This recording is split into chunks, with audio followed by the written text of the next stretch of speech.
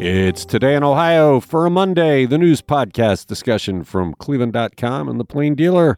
I'm Chris Quinn with Lisa Garvin, Layla Tassi, and sitting in for Laura Johnston, Courtney Astolfi. We got lots to talk about. Before we do, a listener who was catching up pointed out that some time ago, probably in the last 2 weeks, I mistakenly said that the Detroit Lions and the Browns are in the same division, which is obviously not true. I apologize for the error, and I'm going to blame it on brain fog because I've been fighting off so many viruses. Let's get to it. We've all seen the reports nationally about the ease of stealing Kias and Hyundais. Reporters Molly Walsh and Corey Schaefer took a look at how the trend is playing out in Northeast Ohio, and it is playing out big. Courtney, what did they find? Yeah, big time. So where they kind of started, I think, on this reporting of this story was they started at the city impound lot where towed cars go if they've been stolen. You know, it's just the city impound lot. And right there, the numbers kind of paint a picture of how this is hitting Northeast Ohio. From November 21 to January 22, of the 2,500 some vehicles in the impound lot, about 500 of them were Kias or Hyundais. Now, fast forward a year, the same time frame, November 22, coming more recent, out of 2,900 vehicles in the lot, 1,300 or so were Kias and Hyundais. And according to prosecutor Mike O'Malley's office, the number of these vehicles stolen in Cuyahoga County jumped more than 233% between October and December. And when you look at December's numbers, about 660 alone were stolen just in December. So this is a growing trend. Like you said, it's nationally, it's come out of social media, and the ease with which, thieves can steal these vehicles. They just strip down the steering column, can bust out a back window and make off with them. And it's definitely hitting the Cleveland area. Well, there is apparently a upside to this in that these things are so easy to steal that carjackings are down because you don't have to rouse somebody with a gun to get a joyride. What I don't get about this is a disaster for Kia and Hyundai. I mean, who would buy one now? And insurance companies have stopped insuring them. Why aren't the brands bringing these things in a massive recall to correct the vulnerability? Yeah, and that's exactly what prosecutor Mike O'Malley was kind of hammering home here.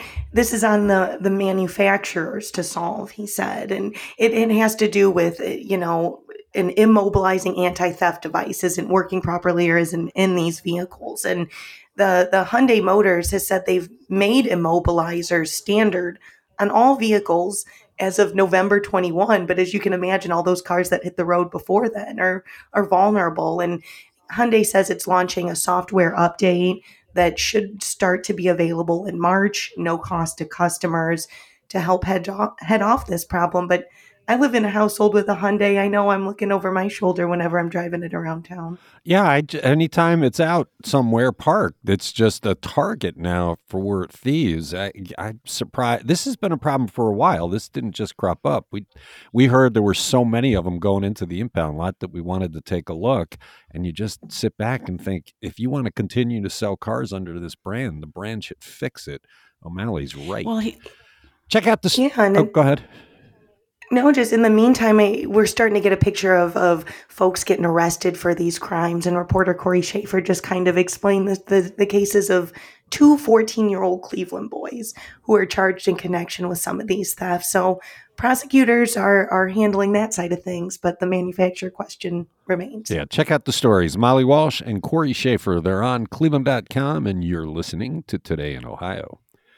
We knew Ohio Attorney General Dave Yost was coming up in the corruption trial of deposed House Speaker Larry Householder, but I don't think we knew how frantic the people who orchestrated the corruption scheme were to get Yost to do their bidding.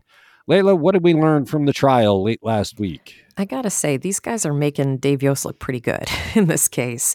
FBI agent Blaine Wetzel on Friday testified about First Energy lobbyist Matt Borges's efforts to recruit Yost into the scheming for HB6. And according to the testimony, First Energy hired Borges because, as a former Ohio Republican Party chairman, he was really close to Yost. He was a close political advisor. So it made him the best candidate to engage with Yost directly. And so part of First Energy's strategy to protect House Bill 6 from this repeal campaign was to get Yost to interpret the $1.2 billion nuclear bailout contained in the bill as an appropriation and a tax. Because if they succeeded, that would mean it would not be subject to state referendum laws. The law allows citizens to put new laws up for a vote, but as long as they don't contain an appropriation or a tax, they just need to collect enough voter signatures within a certain time period. But it turned out that the repeal campaign failed to gather enough signatures before there was a deadline in late October 2019. So the Yost plan was sort of a moot point. But a text that First Energy lobbyist Juan Cespedes sent to Borges on the day that DeWine signed HB6 into law showed that this was a huge priority to bring Yost on board. The text said, "Please get to Yost." And in August, Cespedes said he and Borges were working hard to have Yost deny the signatures. That's a quote. But it's uncertain what the attorney general would do. So not sure. So Cespedes wrote in a text message, not sure why he's being so matter of fact. So Yost, it's like, oh my God, these guys have got to be just like so ashamed at this. Like, oh my God, this is all the dirty laundry. So Yost didn't end up weighing in on the legality of the referendum effort, but he did eventually go public with his concerns about the tactics that were being used by the pro-HB6ers. The campaign, secretly funded with tens of millions of dollars from First Energy, hired petition blockers to follow and disrupt the signature gatherers who were working for the repeal effort. And Yost warned them during a press conference that aggressively harassing the petition gatherers could merit prosecution. So it just seems, this dude was incorruptible through this process. Except there was one point in which he communicated, if this didn't involve First Energy, I'd be on the front lines of fighting it, which said, I'm in the pocket of First Energy like everybody else. The right thing to do is to fight it, but I don't want to be on the wrong side of First Energy. Like, this trial is demonstrating day by day by day what's wrong with our government. And the people who are paying attention are aghast. I'm getting emails from them. You should put this on the front page every day. You should do more. Thank you for covering this. Hardly anybody's covering this. But then there's a bunch of people that are not paying attention, and this is bad stuff. Yost did the right thing. He did not do the wrong thing. But for him to say, if this didn't involve First Energy, I would be taking a different action, is distressing. Yeah, it is. You're right about that. You're right. Mm-hmm. You're listening to Today in Ohio. Every time Ohio Governor Mike DeWine has the chance to tell consumers, I care about you and your utility prices, by putting a consumer representative on the Public Utilities Commission, he fails. Who is his latest appointee, Lisa, and what is his background? Yeah, Governor DeWine chose John Williams to fill the vacancy left by departing Commissioner Beth Trombold. Now, John Williams is a PUCO lifer. He's really been working with PUCO since 2002 in several jobs. He started out as a gas line inspector. He has a civil engineering degree. He's currently the director of PUCO's transportation department since 2018. And prior to his work with PUCO, he was in the natural gas and telecommunications industries. His current salary as the transportation department director is $136,000 a year. But as a PUCO commissioner, he could earn anywhere from almost $74,000 to $213,000 a year plus benefits, but his salary has not been finalized at this point. Williams must be confirmed by the Ohio Senate. Interestingly enough, he has no party affiliation, so that's kind of an interesting choice by DeWine. I believe the other two nominees were Democrats. And in a statement, DeWine said that Williams' regulatory experience in energy, telecommunications, and transportation will ensure that Ohio maintains competitive and reliable utility marketplace.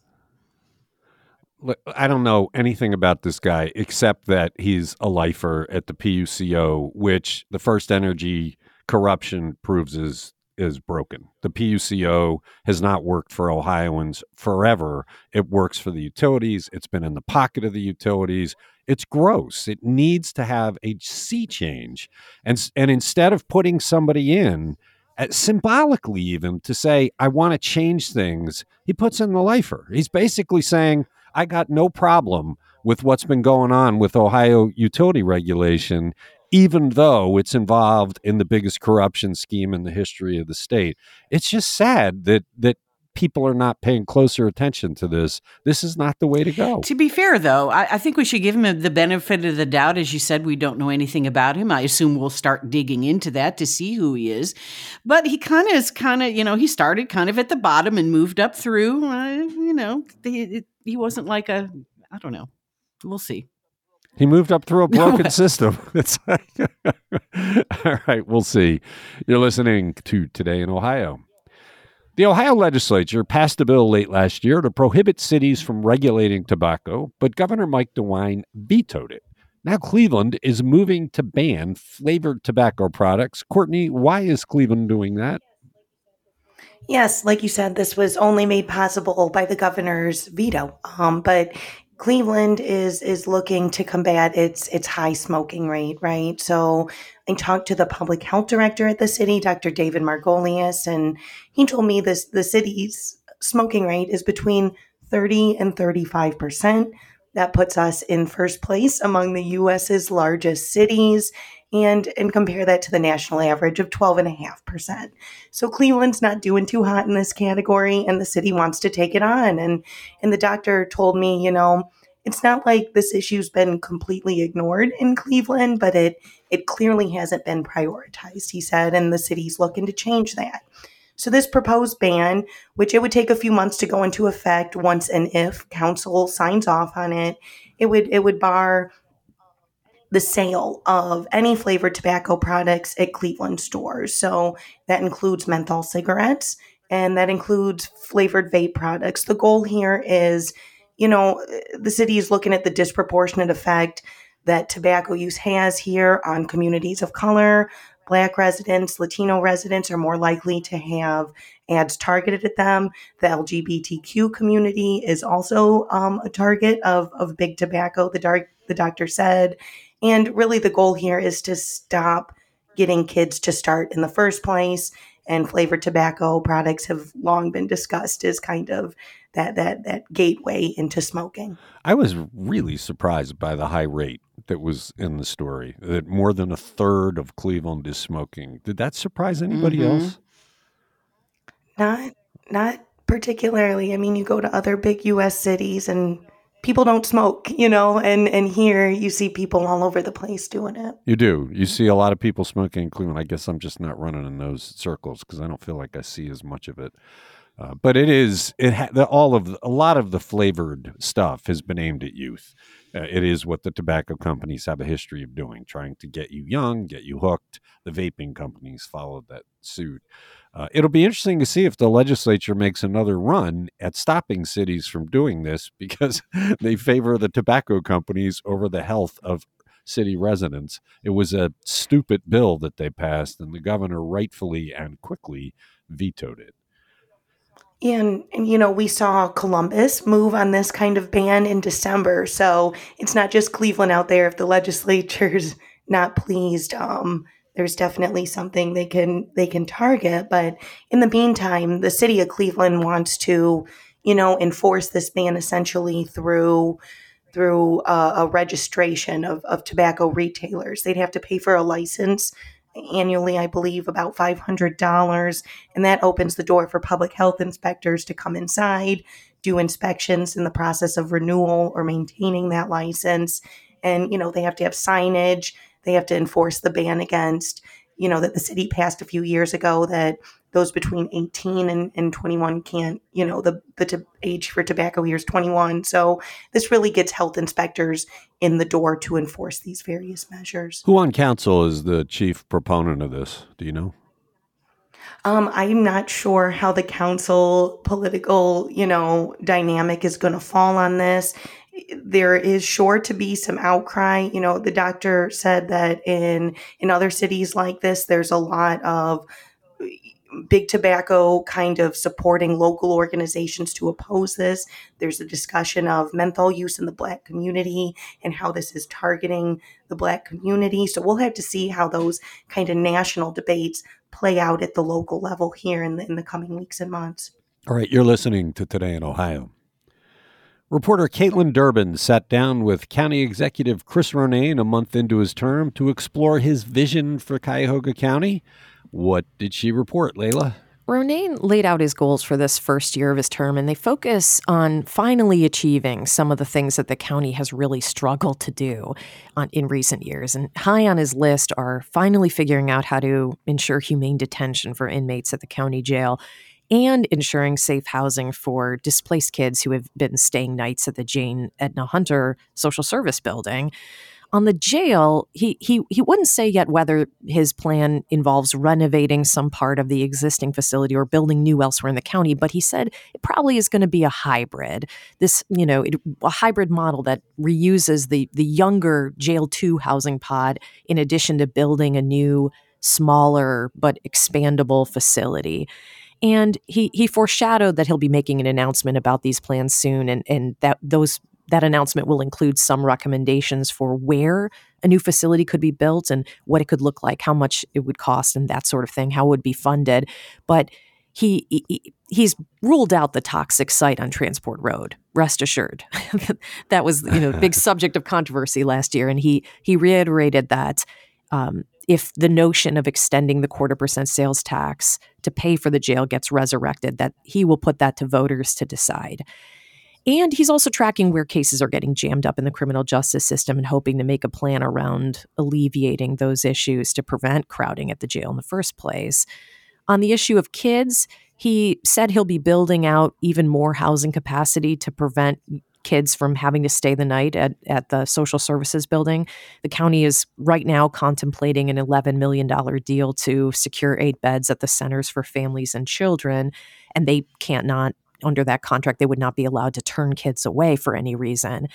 And then to help fill in the remaining housing gap, Ronayne appears to be taking up a plan that Budish laid out before he left that'll convert the county-owned Metzenbaum building into a permanent residential drop-off center for kids. And so Ronayne said he wants to build group homes and other specialized housing facilities within neighborhoods to help shelter some of the 3,000 kids in county care.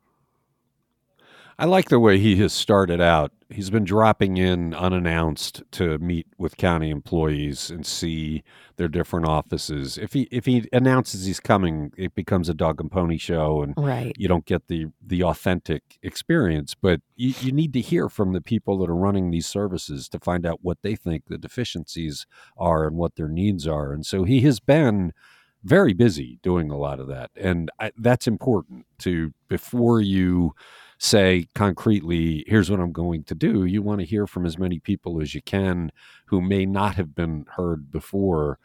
So this was a story that didn't have a lot of ironclad specifics of what he's going to do, but it really explained what his thought process is, right? Yeah, well, and it also kind of shores up his campaign promises. There were a lot of things he said on the campaign. It's good to know that he is maintaining some fidelity to that. And the focus on children, we all know that that's probably the single most important thing we can do in this county right now. Too many kids are being lost, and he very quickly made that clear. I'm focused on the kids. Right, so right. It's a good start. It's got a long way to go. He's got a lot of bare knuckle fighting ahead with county council and others because this is the big leagues. But so far, he's showing some good sense. It's Today in Ohio.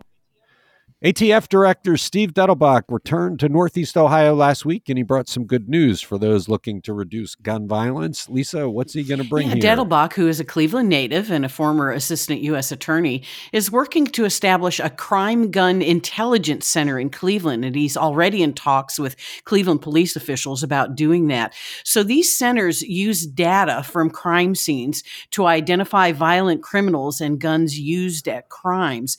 They take things like guns, bullet casings, and other forensic evidence from crime scenes, and they use that to spot trends that help them identify those that are most likely to commit a violent gun crime. Analysts crunch this data, and they report it to daily meetings of feds, local law enforcement, and prosecutors. Currently, there are about 24 centers in the United States. There's one in Columbus, and they recently expanded theirs. And Cleveland would be one of 5 cities in a pilot program that Dettelbach Dettelbach is interested in, for an application that extracts gun data from crime scenes, feeds it to a federal database within seconds, and that would help them trace guns a lot faster. Dettelbach says in an era of shrinking police forces, which we've seen that here in Cleveland, you can't afford not to use data and other information to solve crimes. And interestingly enough, last week when we had our editorial board meeting with Mayor Justin Bibb, he was talking about putting civilian data people at the 5 police districts to, use data. So this is something that we're already thinking of on a local level. I don't get why we don't have this already. We're one of the cities most beset by gun violence, and I was surprised in reading this story how many cities have these already, and we didn't. I wonder if there was some kind of difficulty here that we're not aware of, some kind of conflict that got in the That would be way. an interesting backstory because, yeah, you're right. I mean, I would think Cleveland would be near the top of the list of a data-driven center like this, but... Yeah, well, it's good news that it's coming. I have a feeling it's partly because Steve is from here and we know him well. So good for him to bring that to Cleveland. You're listening to Today in Ohio. All right, Layla, why is Cuyahoga County paying Nyla Bird 2 full salaries? So this is a bit of a head scratcher, I think. Nyla Bird was recently named Deputy Chief of Staff, responsible for developing and implementing the county's long-term strategy for public safety and justice services. And that includes the jail, sheriff's department, medical examiner's office. It's a massive full-time job. But she also has another massive full-time job. She's the county clerk of courts. And that's the official record keeper for the county's Court of Common Pleas General Division, the Domestic Relations Division, and the Court of Appeals, 8th District Appellate District. And that's managing a budget of $8 million. And it appears she's getting paid both salaries for these 2 full-time jobs. When she was only the clerk under former Executive Armin Budish, she was earning $163,000 a year. And then her salary jumped to nearly $190,000 by the end of 2022. And today she's earning $219,000, and she also gets a separate stipend of a little more than $12,000 that's paid by the state for her work with the appellate court. And that brings her total current compensation to $231,000. And except for 7 forensic pathologists who work in the medical examiner's office, and they have medical degrees, the only other employee whose salary exceeds Bird's is Ron Johnson, the county's chief information officer. He makes $254,000 a year. So Bird reports to Ronane's chief of staff, but his salary falls below hers. So it's just sort of interesting. I mean, I guess what we were discussing the other day is how can someone perform both of these jobs to the fullest of their ability? Each one is a full-time gig. Although I guess it's not 2 full salaries, because if we had 2 separate people getting this, it would add up to way more than she's making, right? I guess you're right, but how can someone be doing both jobs? Yeah, I don't know. Can I jump in, guys? Yes. Yeah, I just, Chris Ronane is out here saying the jail and is among his biggest priorities, right? The public safety chief is a crucial spot here. It's who the sheriff answers to. That position didn't exist until a few years ago. We either need that position or we don't. We either need someone full-time making sure the jail's working out the way it needs to, or we don't. I'm troubled that the attention is split here. Yeah, it's very strange. I mean, I'm not taking anything away from Bird. I mean, I think she has a decent reputation and works hard. I just don't understand what the thinking is here, unless it's super temporary and they have somebody waiting in the wings, and they just did this as some interim thing to end quickly. We really didn't get a good answer from the county, did we, Layla? No. They say they're evaluating it. It's really unclear what they're going to do, if they're going to, if Ronane plans on finding someone else to be the clerk. But for now, they put out a statement that says she's going to continue performing both roles for the time being, and they believe in her capability to handle it all. I'll be interested to see if the county council, at their next chance, that they ask some questions about this, because Courtney's right. The jail is a priority, so how can you do this? Interesting stuff. It's Today in Ohio. What is the African American Civil Rights Trail and how many Cleveland sites might be on it? Lisa, this was a Susan Glaser story. It told us a bunch of things we really hadn't known. Yeah, the Civil Rights Trail was established by the Cleveland Restoration Society. It debuted in 2022, and they worked with this historian, Aaron Fountain, to, work this trail out. Sites were chosen by public nominations, and scholars made the final recommendations from that list. It is the first civil rights trail in the northern United States. The executive director of the Restoration Society, I just lost my place. Kathleen Crowther says that civil rights didn't just happen in the South, and our city played a big role in civil rights. They got a $50,000 grant from the National Park Service to fund Ohio historical markers for these spots along the trail. They've put 3 up so far. So right now there are 7 stops on the trail. They're hoping to expand it to 10 later on. They're all on the east side of Cleveland. 3 of them are churches: Corey United Methodist on East 105th, Greater Abyssinia Baptist, which is right across the street from Corey United on 105th. There was the site of the Huff Uprising in 1966, which was at Huff Avenue and East 79th Street outside of a bar where it all started. Glenville High School at 152nd and St. Clair is on there. I did not know this, but Glenville High hosted Martin Luther King Jr.'s Rise Up speech in April of 1967. Also, Carl Stokes, the first Black mayor elected to a major city in 1967, so that would be Cleveland City Hall, and the Ludlow Community Association, which was formed after the garage of a Black couple was bombed in the early 50s. So Ludlow is a school in the Shaker School District, but it's right on the Shaker-Cleveland border. So some Cleveland kids go to that as well.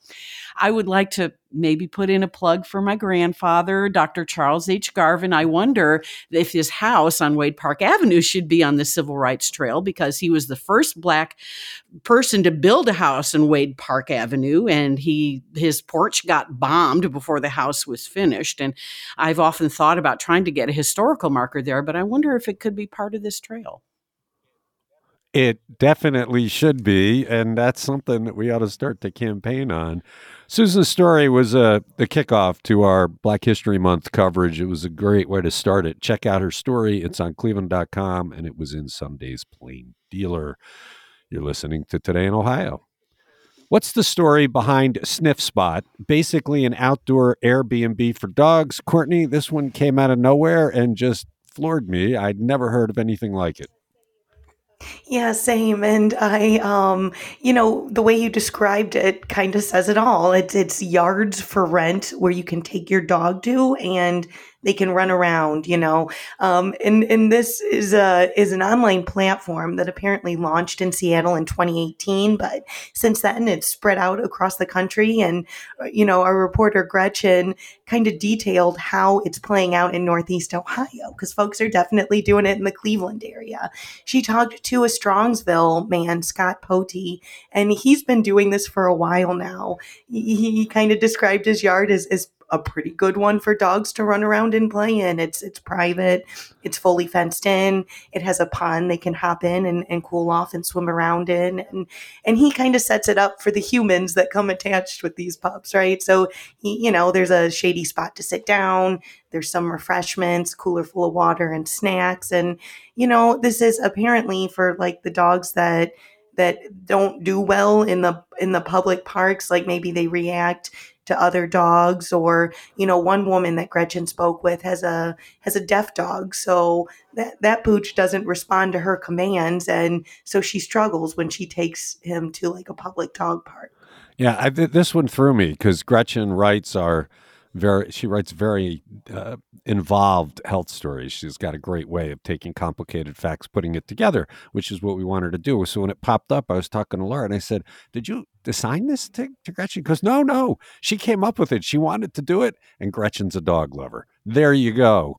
You're listening to Today in Ohio. Courtney, before we close down, we talked last week about how the city broke the law in not letting us attend the public meeting and the city council tour of the police station. I understand there is another tour today. I wonder if it's because of our outrage. Yeah, I'm curious what prompted the city to hold this tour. They're doing a media tour of the proposed site for the new Cleveland Police headquarters. But I would like to note that last week was a meeting of the city's Public Safety Committee. They went on a tour, and by the media being barred from entering that meeting, it's not so much that we lost out on an opportunity to see the site of the new headquarters.